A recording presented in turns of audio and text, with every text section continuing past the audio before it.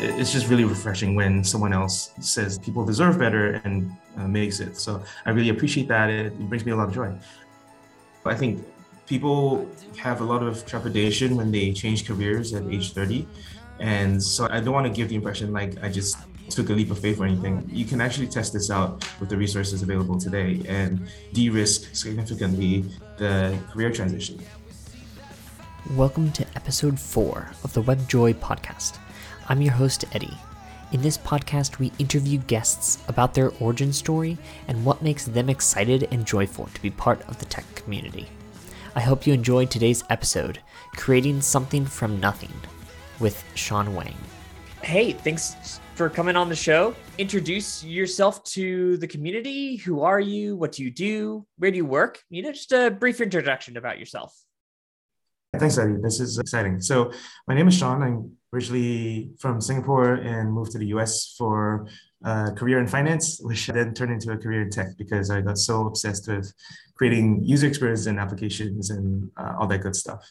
I worked at 2 Sigma as a software engineer, was the second developer advocate hire at Notify, and then joined AWS to do the same thing. Most recently, I'm head of developer experience at Temporal. Awesome. That sounds like a very fun, exciting journey. I think what's interesting about the web is the vast majority of us are actually not formally trained for it. It's an inclusive field and it's such early days that it's still possible. I think a lot of other well-paid jobs or 6-figure jobs, you'd have to go through years of formal training before you even get to practice the thing. Yeah, absolutely. And it's so interesting too, because a lot of times formal training doesn't even move you really far ahead. With some companies and businesses, it will, but I know I was going for a bachelor's in computer science back when I was in college, and I was learning less in college than I was just going out and programming with freelance and with different companies. So you learn a lot more on the job than you do studying in education and everything with tech, just the way it is. What got you interested in tech, right? You were interested in finance, and then you found yourself swinging over into the tech area. What stood out to you? I think the ability to create something from nothing is always compelling. And I was in a hedge fund looking at all these IPOs that were coming out. And a lot of our job was to evaluate the IPOs, see if they're good investments, and then continue to cover them after a public offering. I realized a lot of the value was being created in the private markets. And it was mostly by software engineers, and that I could also do that. So I was interested in pursuing value creation activity, or whatever you call that, if it's not so abstract. And I thought that there's just more money to be made in private markets than in public markets. And so I switched over. The other thing that really motivated me personally was that I was a quantitative trader. So in other words, I was running a lot of models and backtesting a lot of trading strategies and presenting that to my portfolio manager, my boss. But the problem was that every time he needed a change, he would tell it to me, and then I have to translate that to code, and then I have to rerun it and then give it to him. So in other words, I was a script monkey, and I was the limiting factor for the usability of my code. So in order to divorce my time from my output, I had to create user interfaces that other people could use. And that's essentially what led me to focus on JavaScript and move away from the sort of number crunchy Excel, Python, Haskell that I was in. I think it's so interesting because a lot of career switchers are in a career, they get frustrated with that career, and then they just kind of jump ship.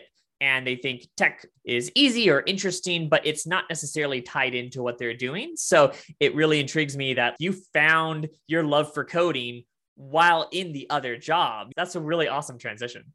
Yeah, and it wasn't a cold switch as well. I took about a year to test the waters. I became a non-technical product manager at a startup just to see if I could work with software engineers and if I got the space. And then on the side, I also learned JavaScript on my own with the help of Free Code Camp. I think people have a lot of trepidation when they change careers at age 30. And so I don't want to give the impression like I just took a leap of faith or anything. You can actually test this out with the resources available today and de-risk significantly the career transition. I really love that. Bringing analysis, intentionality, and methodology to making big dangerous leaps like that. I think that's best for everyone, right? It helps you feel more safe and secure, and also make sure you're making the right choices. Yeah. In another world, I would be interested in starting like a boot camp to help others do the same thing that I did.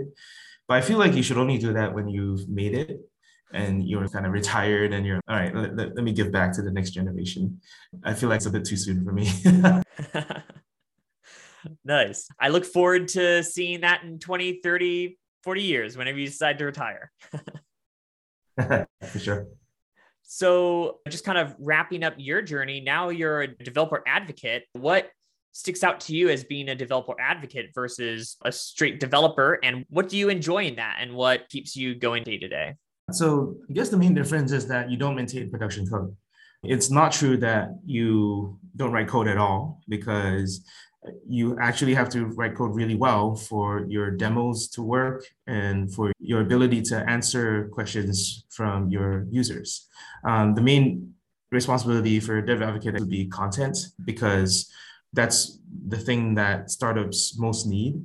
And specifically developer focused content. And really, it's just a rebranding of marketing, because most marketing fails so epically when trying to relate to things that developers want and need.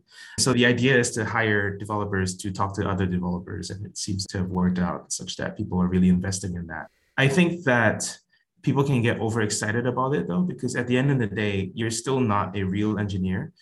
There's still a career ceiling in terms of what a developer advocate can go. There's no established career track from standard engineer to manager to VP to CTO. You're never going to do that. So a lot of developer advocates probably end up as teachers, as independent teachers doing their courses, because if you can teach for one company, why can't you teach for 10 different companies and get a pretty good income based on that? The other people, for example, like myself, I tend towards more products. So in other words, if I ever left developer advocacy, I would want to work more on product management, because that's where I have more impact. The tricky thing about developer advocates is that it's kind of regarded to be your job to talk to as many users as possible. But at the same time, you have the least power to do anything to change the product, apart from just begging and pleading with your product engineering team. So there's a spectrum, and I think this is an industry that's still being developed. It's good to see the different routes that people can take. I know a lot of people don't know about developer advocates. So getting a kind of preview into that, like if they want to go that route, what that holds for them is great. Thank you. I guess let's dive into the goal of this podcast, is to talk about different things that bring us joy. So for you, what's something that brings you joy that you'd like to talk about today? We did a bit of prep before this, and the one I picked was something a bit left field. It's a website called Listen Notes, and it gives me joy as a user and as a developer who someday hopes to start a business that's similar. So Listen Notes is an podcast search platform. It indexes all podcasts, and it gives you a very simple, straightforward search. But the user interface is actually so sensible, and it does so much that I just have the best time every time I need to look up something from a podcast. I need to find a podcast. It's the first place I turn to, because everything else is so bad at it. Apple, Spotify, or everything else basically doesn't really respect the open web, doesn't really respect the MP3 distributed nature of podcasts. Everyone wants to try to impose their own podcasting platform on you, when really I just want to look up an episode. A simple task like that doesn't do very well. Listen Notes is just the right mix. It's created by one guy, just indexing the entire web of podcasts. He runs a successful independent solo business, and I think it's just great because it makes users happy, makes him happy, and the tech stack is pretty interesting as well. That's awesome. I never have heard of this before. I'm really into podcasts. I've done a couple small podcasts myself over time. And I've actually never run across it. I always end up using the iTunes podcast because it's like the closest to the open web. But like you said, it still has a lot to be desired. How'd you find out about it? The guy posts about his tech stack every so often and his progress as a business on Hacker News. And every single time he does it, it's super upvoted because he's very transparent. And I think it's very inspirational that one person can do such an amazing website. Like, you're literally indexing all podcasts, and you're also doing translations to like whatever 10, 20 different languages that he also supports. So it's like a fully fledged like, web app that has very high standards that most teams of 10, 20, 100 people cannot reach because they're so up their asses about shipping proprietary products that they forget the core user experience. And Listen Notes definitely prioritizes the core user experience. So one example is try to go to iTunes and try to download the MP3 file for any podcast. iTunes has never heard of an MP3. Why? Because they want you to subscribe on their proprietary player. And it's so weird that you would take something that was so open and try to put walls around it. I get the company incentive, but it's just really refreshing when someone else says people deserve better and makes it. So I really appreciate that. It brings me a lot of joy. I also take advantage of, by the way, is try to embed your podcast into other websites. So for example, when I was working at Temporal, we would do podcasts and I would actually embed it into our blog and put a transcript of the podcast on our blog. And so we wanted a way to embed the player, and all the other players don't have the right mix of seeking and fast forwarding, playing at 2x, adjusting the volume. Only Listen Notes shows a player embed that you can sort of chuck in there on your blog and it hovers. It's just a really nice experience to listen to while looking through the transcript, maybe looking at links that were mentioned by the guests. And it's all supported by Listen Notes. I'm sure there's features that I don't even know about. You know what I mean? I'm super impressed. I've just looked around it a little bit. As you said, we did a little bit of prep. So I knew you were going to mention that and thought, what is this thing? I've never heard of it. And it looks really exciting. I think I'm going to be definitely spending some time here. There's a lot there, like enough that I was like, let me skim it and find out what all it does. And I was like, yeah, I'm not going to figure that out like in a short time of skimming it.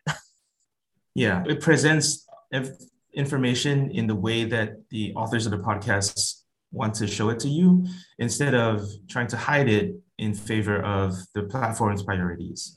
So very simple things like show notes.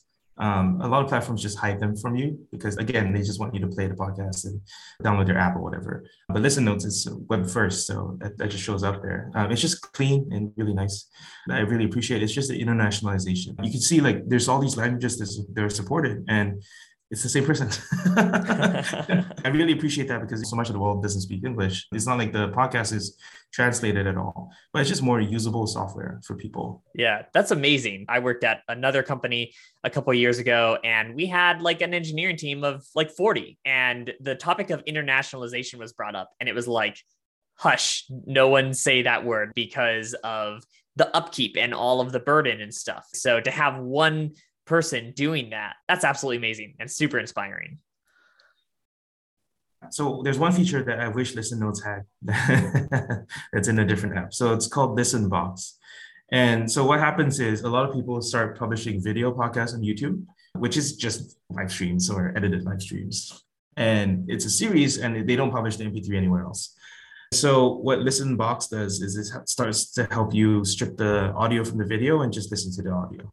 And you could listen on the YouTube player itself, but it's just nice to have an audio only experience. So you're doing other stuff. You can listen to it like a podcast, and obviously maybe you're missing out something on screen, like the visual aids or the facial expressions, but still you get to skim the content without using your eyes. And I think that's just really a nice experience. And I wish that these two sites that start with listen in their name would combine. I actually had a podcast that I was interested in, but very rarely listened to because it was only a YouTube video. And I don't subscribe to YouTube. I can't have it closed down in the background of my phone and listen to it. It has to be open on the screen. And they did finally turn it into a podcast, so I won't end up using this for them.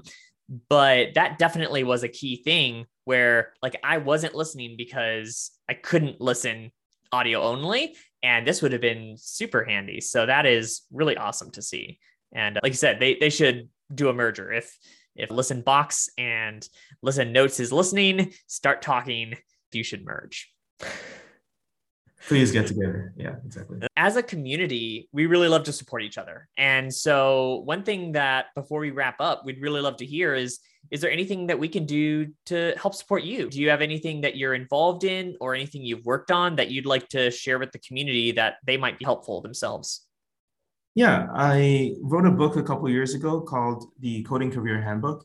And it's basically to help junior developers level up into senior by talking about everything that happens after you get the job. And I think people are very focused on job hunting and interviewing in terms of tech career advice books. But mine is more of a career reflection on strategy, principles, and tactics that you can use to advance your career. I do a weekly meetup call where it's like a book club led by the author, where we just talk about chapter by chapter and then check in on the members' lives. In fact, I'm going to do one in about an hour from this call. And it's just a really good mentorship experience if you're interested in that for your team or for yourself. If someone's like a mid-level engineer, do you think this would still be helpful for them? Honestly, it's just to the marketing line. It really applies to everyone that is interested in personal growth. Applied for developers, you scope it down so that you have a cohort of people who are roughly about the same stage in life, right? So that's really what I'm trying to optimize for, because I think that's the biggest gap in the market. That's something that I personally went through as well. So I have a lot of credibility when talking about it. We have engineering managers in our calls. We have one VP of Eng who was really enjoying our conversations because he loves providing his perspective. And I think you also just pick up interesting ideas that don't really have anything to do with level. They're just interesting ideas, period. Personally, for me, I have had a really lucky, fortunate career as a content creator. And a lot of developers, when they want to start out doing that, they kind of tune in for that as well. Awesome. Where can they find your book that you wrote? Yeah, it's at learninpublic.org. And that's basically the foremost principle of everything and anything that I do. So I just bought the domain. I hope to turn it into a nonprofit someday, but right now it's just a book sales site. Awesome. So if that speaks to anyone listening, right, whether you're a junior engineer or a VP of engineering, go check that out, learninpublic.org. And thank you, Swix, for joining us today, just talking about something that brings you joy on the internet. Thank you. This brought me a lot of joy too. Thanks for joining us for episode 4, Creating Something from Nothing with Shawn Wang. You can find out more about Shawn on his Twitter, @Swix. You can find links to everything we talked about in this episode, as well as a link to Shawn's Twitter in the show notes. If you enjoyed this episode, please consider rating and reviewing it in your favorite podcast directory, and following us on Twitter, @WebJoyFM. Thank you, and have a great day.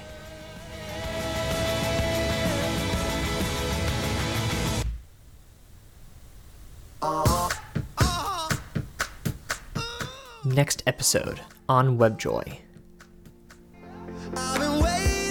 And it's once you learn that skill of being okay with being uncomfortable and not knowing, it really does feel like a superpower. And now that I've been doing this for almost a decade now, it's very clear that anytime I come to learn a new topic or I start that journey, I get excited because of all the failures that I know I'm going to have, all the frustrations that I know I'm going to have to endure.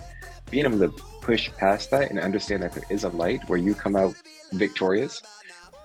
Instead of using fire, I use ice with Michael Leando.